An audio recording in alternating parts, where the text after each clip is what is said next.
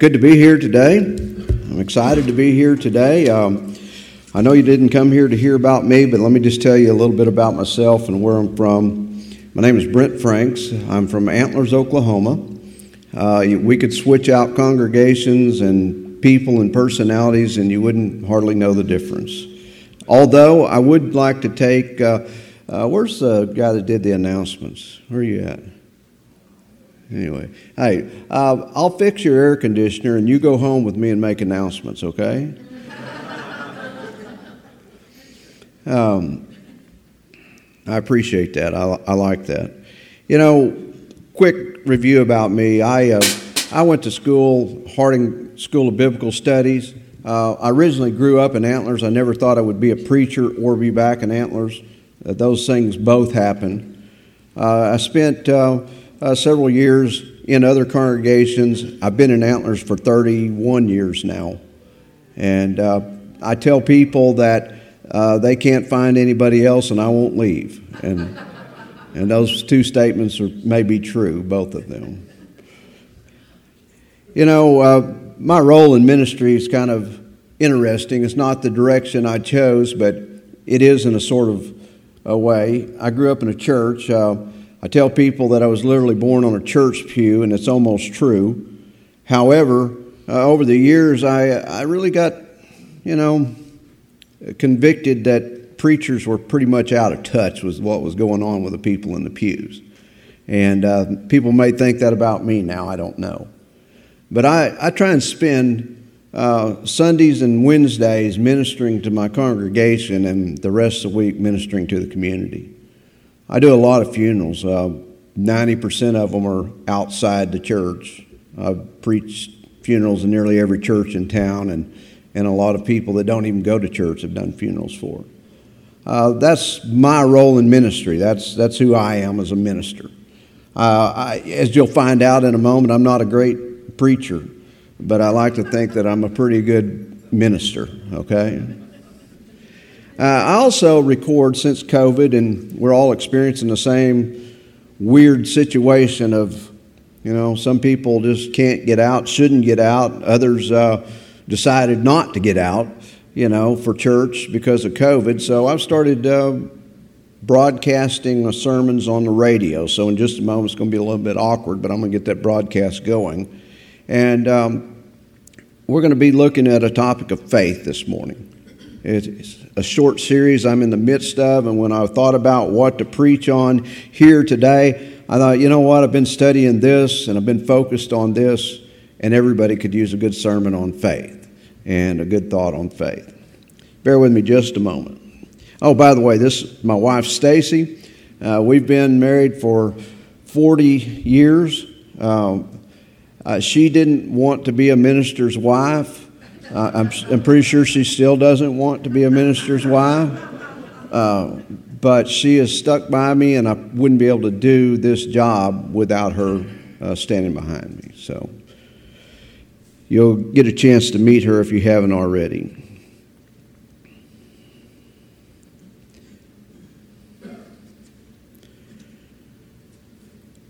I want to welcome everyone this morning, and especially welcome those that are listening in on Cato 102.3. If you want to be taking out your Bibles, I'm going to be in Ephesians this morning. So if you will, turn with me to Ephesians chapter 3.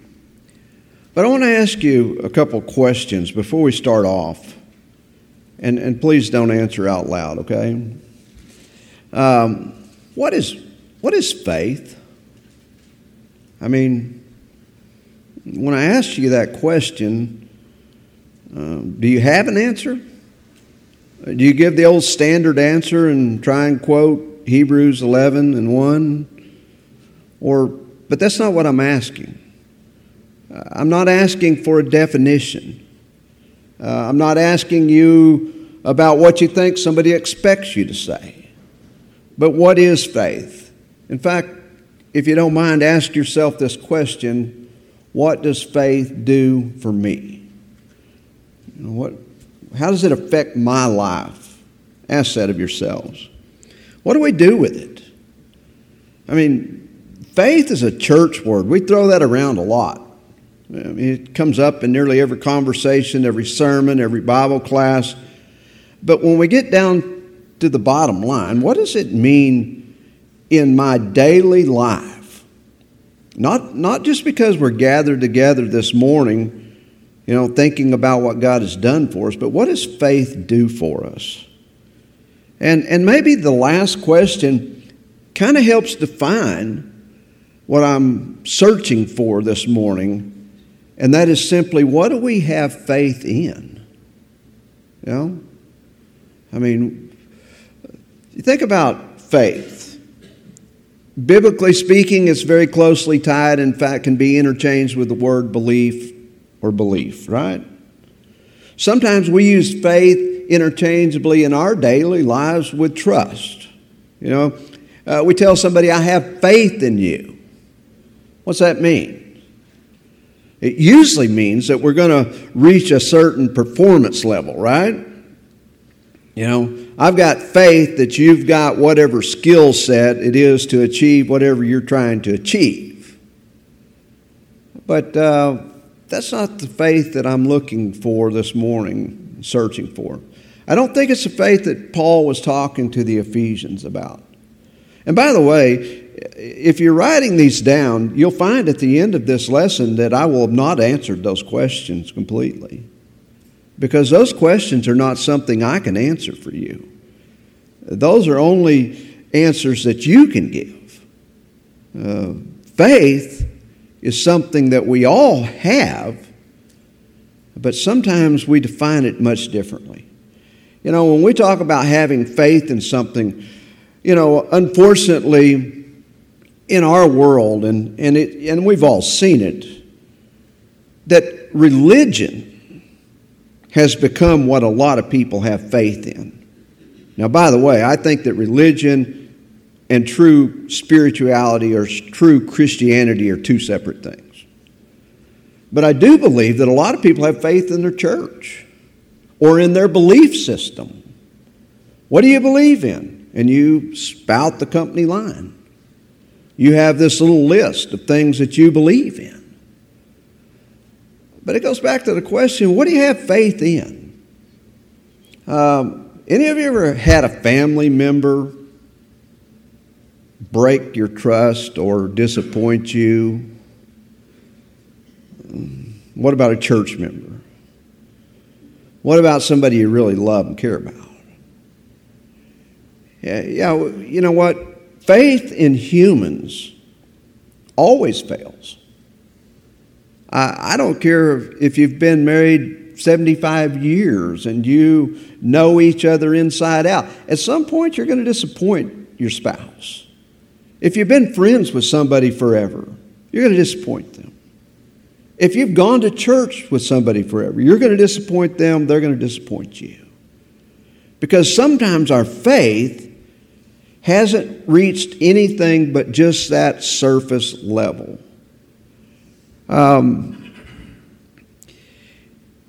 Faith in God demands a few things on our part. And by the way, I don't believe that God has a performance system. Unfortunately, a lot of Christianity tries to blend Old and New Testament covenants together. Anytime we want to condemn somebody else, we go to the Old Testament. Anytime we want to raise the bar a little higher, we go to the Old Testament, right? Anytime we're in trouble, we go to the New Testament. Anytime we need grace and help and forgiveness and mercy, we're all about Jesus, right? But when somebody else needs those things, we're all about that God that rules with an iron fist, that God of the fly swatters, just waiting for somebody to land so he can just go splat, right? And a lot of times, I grew up in church. Probably same thing a lot of you people have experienced. And a lot of Sunday mornings, especially as a young person, I left the church building knowing I was going to hell. Because faith was a performance thing. Faith was like, I've got faith in you that you can get the job done. Faith was about what I could do, how I could never make a mistake, how I could always be perfect. But you know what? If we're real honest with each other, we never are perfect, are we? In fact, I just want you to think about one thing. I see people that look like you come from different types of lives. Maybe you have different professions, men, women, people from different backgrounds. But you know what every person in this building has in common, and me included? And what all of the people that are out there driving around the streets this morning or in their houses have in common? But we have one unifying factor. And you know what? People don't like to hear it. It's called sin. That is the one thing we all have in common. I don't even know everybody, but I know that.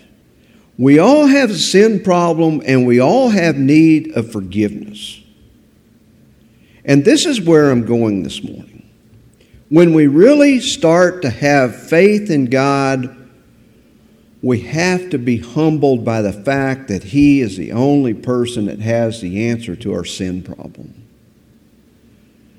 Because I'm going to fail me and you're going to fail you, and it doesn't matter how much faith you have in another human being, they're going to come up short. But then there's God, and God does not fail, and God is the Almighty. And because of His grace, we have opportunity to have hope in Him. We have a good reason, not just because we're here at church, and not just because we're here at this church, to walk out of here this morning with something more like hope and assurance than condemnation. Because the bottom line is that, as Paul says in the book of Romans, Christ died for the ungodly. While we were enemies of God, God sent His Son to die. And you get over here to Paul's writings in the book of Ephesians, and there's obviously an underlying current of Jews and Gentiles, kind of trying each other on. I mean, I can kind of picture this scenario like this. These Jews that were now in Christ, they were kind of a little bit smug. They were kind of like, somebody like me that just grew up in church and was thinking, I've been with God all along. And He's been with me all along. And you Gentiles, you guys are kind of, you're kind of second class. We'll let you in because God decided to let you in, but really and truly, we're a lot better than you are. Now, I don't know if that's true, but knowing human nature, I'd say I'm not far off. I've seen a lot of church members today treat newcomers and new Christians in the same way. Why? Because we got this faith problem. We have faith in ourselves. We have faith in our own abilities. We have faith in what we believe. And I think those Gentiles in the early church, they were just blown away. There was no question in their minds. They were totally lost. And when they heard about the sacrifice of Jesus and the opportunity for forgiveness of their sins and the hope of heaven, I think they latched on to it completely. And in a lot of ways, I believe those Gentiles really understood something more about faith than the people who had always been faithful. Because they scrapped their system. They threw it in the trash. No more pagan gods. No more immorality. No more of all of these other things. And I'm sure they looked at those Jews and thought sometimes, you know what? Those folks could use a little bit of a reality check. So when Paul writes this book of Ephesians, he's trying to get them to understand not about equality, but about unity, about being different, coming from different backgrounds, having different needs, and somehow growing together in Christ. So let's get to the text. Look at chapter 3 and verse 11. This was in accordance with the eternal purpose that He has carried out in Christ Jesus our Lord, in whom we have access to God in boldness and confidence through faith in Him. I pray, therefore, that you may not lose heart over my sufferings for you. They are your glory. Now, notice what he said there about faith. And confidence through faith in Him. Now, that's why we've got confidence, because of Jesus. It's not because of me. It's not because of you. It's not because of these Ephesian Gentiles or Jews. It's because of Jesus. And let me just break it down a little bit. God has offered this to everyone. Every person on earth is His creation.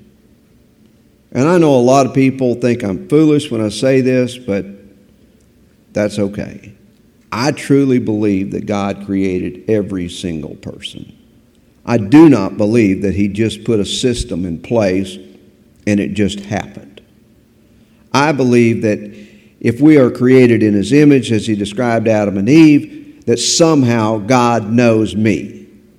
And He knows how I'm wired up. He knows how you're wired up. He knows what your strengths are, what your weaknesses are, what your needs are, and all of those things. And I believe that because of that, we do have a personal relationship with God. He's not just this almighty power that doesn't know us, but He's someone that's very present. In fact, He's so present that He sent His Son, I'm not going to say to die for us yet, but He sent His Son to be one of us, the passage you read this morning, to help His brethren. Jesus got hungry, He got tired, He got angry, He was sad. He was us. And He's standing, sitting, however you want to picture it, whether you think God's on the throne or not. He's right there beside God. And you know what He's doing? Another Bible word, another church word. He's making intercession for us. Bottom line, He's there fighting for us. And when we come to God with our sin problems and our weaknesses and our struggles, I believe that Jesus kind of leans over and says, Dad, I know exactly what they are dealing with because I've been there. Now, that may be just too real for some of you. That may kind of not fit with the normal way of talking about God and Jesus. But that's what keeps me going, is knowing that He knows me and that He's a part of me. And somehow my faith has to be in that and not in me. In fact, I think that's what it's all about. I mean, let's just be honest. If God said, here's your choices. You can be judged by your own merits, or you can be judged by the blood of Christ. How many people are going to be foolish enough to say, just take me on my own merits? Anybody want to raise their hand and say, hey, I'm that guy? No. Because the bottom line, we look in the mirror and we know we've got weaknesses. We know we have faults. We know that we have disappointed God, and yet He loves us. And He knew from the beginning, He knew before the beginning, that His creation was going to fail. And because of that failure, we have success. Because of what God has done for us. So when He says we have confidence through faith in Him, He's talking about something greater than ourselves. And then in verse 14, this is often called the that prayer, okay? Over in chapter 1 is the what prayer. You can look at it later, or if you get bored with what I'm saying, you can look at it now. But in verse 14, he says this, "For this reason I bow my knees before the Father, from whom every family in heaven and on earth takes its name. I pray that, according to the riches of his glory, he may grant that you may be strengthened in your inner being with power through his Spirit, and that Christ may dwell in your hearts through" what? Faith. Yeah. "For you're being rooted and grounded in love." Now, I want you to just hold on to this thought, but the way Paul describes faith, it seems that love is a big part of that. Okay, and I'll get to that later, but just kind of hold on to that. He says in verse 18, "I pray that you have the power to comprehend with all the saints what is the breadth and length and height and depth, and to know the love of Christ that surpasses knowledge, so that you may be filled with all the fullness of God." Have you ever prayed that for somebody else? You know, I've prayed that a lot for me. But it's occurred to me at times, I need to be like Paul. I need to be praying for other people that they might have that understanding of the depths of God's love, that they might have faith in that. He says in verse 20, "Now to him who by the power at work within us is able to accomplish abundantly far more than we can ask or imagine, to him be glory in the church and in Christ Jesus to all generations, forever and ever. Amen." And this is where he's going with us. I'm going to skip down a little bit. Look at chapter 4, verse 11. "The gifts he gave were that some would be apostles, some prophets, some evangelists, some pastors and teachers, to equip the saints for the work of ministry, for building up the body of Christ, until all of us come to the unity of the faith," right? "And of the knowledge of the Son of God, to maturity, to the measure of the full stature of Christ. We must no longer be children, tossed to and fro and blown about by every wind of doctrine, by people's trickery, by their craftiness and deceitful scheming, but speaking the truth in love. We must grow up in every way into him who is the head, into Christ, and from whom the whole body, joined and knit together by every ligament, which as it is equipped, as each part is working properly, promotes the body's growth and building itself up in love." I don't know if you write in your Bibles, but I've often heard it said, if you don't mark your Bibles, it won't mark you. But if you want a little exercise, just go through there. It doesn't matter what version you're reading from. Go through there and just circle the words faith. Just in chapter 3, in the first part of 4. And circle the words love. And then step back and look at it. And you're going to see how intertwined those two concepts are. You know, the thing about faith, we know that it has to be in God, and it has to be in his ability to cleanse us of our stains, of our sins. But we also are left with a question, well, what does faith do? You know, does faith get itself all shined up on Sunday morning? And does faith show other people that we have no faults or weaknesses?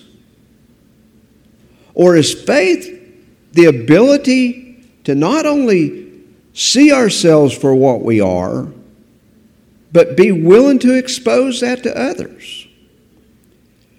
You know, I spend a lot of time around people that aren't Christians, or around people that are maybe believers, but they're not sure what they believe in. And you know what a lot of those conversations are about? Their explanation of why they don't attend church anywhere. And it usually goes something like this. Well, and they're usually trying not to be offensive to me. They say, well, you know, most people are hypocrites. They got some of the same problems I do, but they act like they don't. I said, yeah, you're right. Place I go to church, we're all hypocrites. Yeah, we've got a whole load of baggage. We've got stuff that you wouldn't even imagine. And that's why we're there. It's because that's what brings us together. That's what unifies us. That's what allows us to be built up. It's not just a matter of strengths. It's also a matter of weaknesses sometimes. It ends up being humility. We don't like that word either. We don't like sin. Let's don't talk about that. Let's don't talk about humility. Let's go back to mercy and grace, right? Well, they're all intertwined. The reason God offers His grace is because we have a sin problem. The reason we have faith in that is because we know we can't get ourselves out of that problem by ourselves. And we believe that the blood of Christ has wiped our slate clean. And that doesn't mean we're perfect people. That doesn't mean that even if we try and act right, that we don't have some hard feelings, that we don't get mad, that we don't think things we shouldn't think.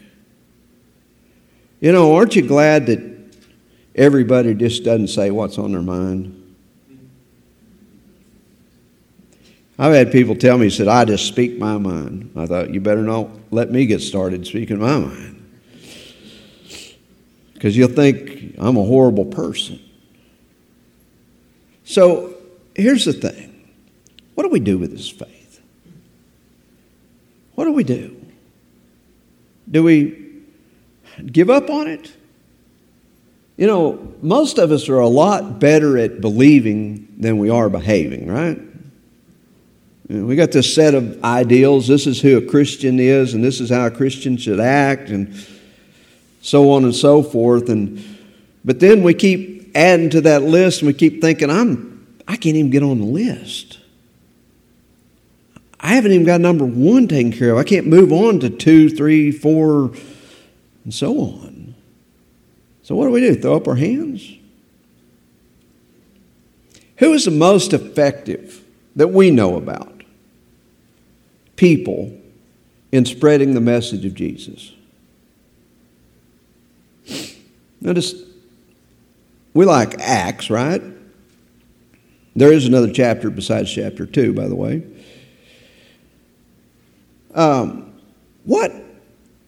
Who are the most effective people? Well, first part actually got Peter, right? Peter was nearly perfect, wasn't he? No. Peter had all kinds of problems.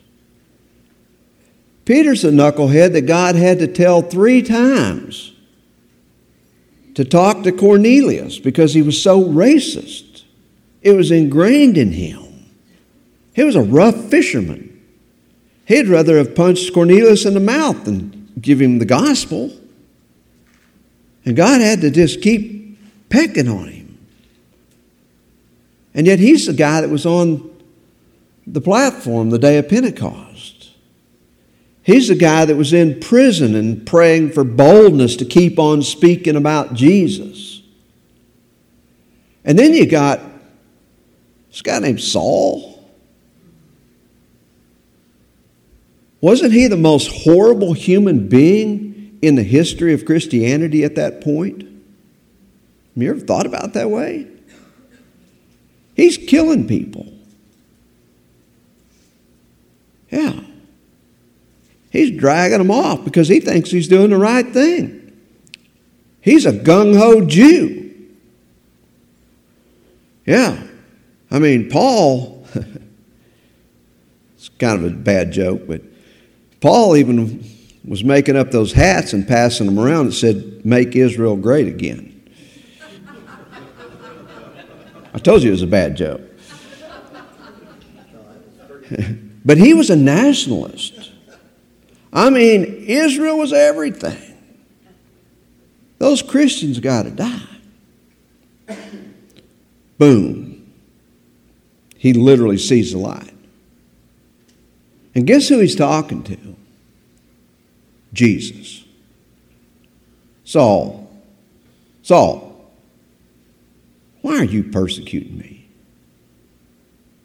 The guy he had claimed to have died and been buried, and that was the end of the story, now talking to him from heaven.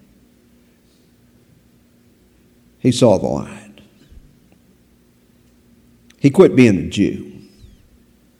In fact, he got into it with the Jews every place he went. He started being a follower of Christ. That's what faith is. Now, how we apply it in our day-to-day lives, I don't know. It's different for everyone. But faith does work. And I mean that in the sense that faith is not something we hold and that we just bring out on Sunday mornings. It's something we are. With all of our weaknesses and all of our struggles, it all comes back to the bottom line. Without God's mercy, without the blood of Christ, we stand condemned. And with that, we stand with a lot of other people that have hope. A lot of other people that may be growing in their faith. Sometimes faith comes about because God has thumped us in the head. Sometimes faith comes about because the devil has caused something in our lives to disrupt us, to shake us up, to scare us, to make us doubt each other and ourselves. And that's where we start to learn about faith. We don't learn faith when everything's going great. We don't learn faith when everything's wonderful. Think about your human relationships. Have any relationships ever been made stronger by struggle? Almost all of them. Our struggle with God, even though we're at different levels, is what faith is. Because we are reaching beyond ourselves. We've reached the point where we realize that we really are going to mess things up on our own. That we're incapable of doing everything right. And yet God still loves us. Still cares for us. He still wants us to tell others about the hope that we have. He still wants us to be compelled not to go out and try and straighten out the world, because we can't do that, but to invite them into this marvelous light that has led us out of darkness. To invite them into a circle of people that are not perfect, not even close, but are struggling together to become more and more like the children of God. The people that are helping others grow up in Christ, as Paul says in the second part we looked at. To help each other person become mature and grow to a full stature in Christ.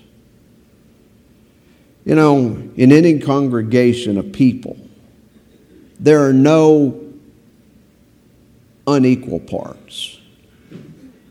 There may be different roles. There may be different capabilities. There may be different strengths. But we all need each other, don't we? We all need not only that for ourselves, but also so that we can help others. You know, one of the greatest ways, and I think it was mentioned in announcements, one of the greatest ways of growing in Christ is to serve other people. The more we try and follow His example, the closer we become to Him. I hope you'll think about that today. You know, the whole world's in need of forgiveness, even in this room. And we have that hope in Christ. I hope you'll wrestle with this. What is faith? What does it really mean? How does it affect me? I hope you won't just think about that for today.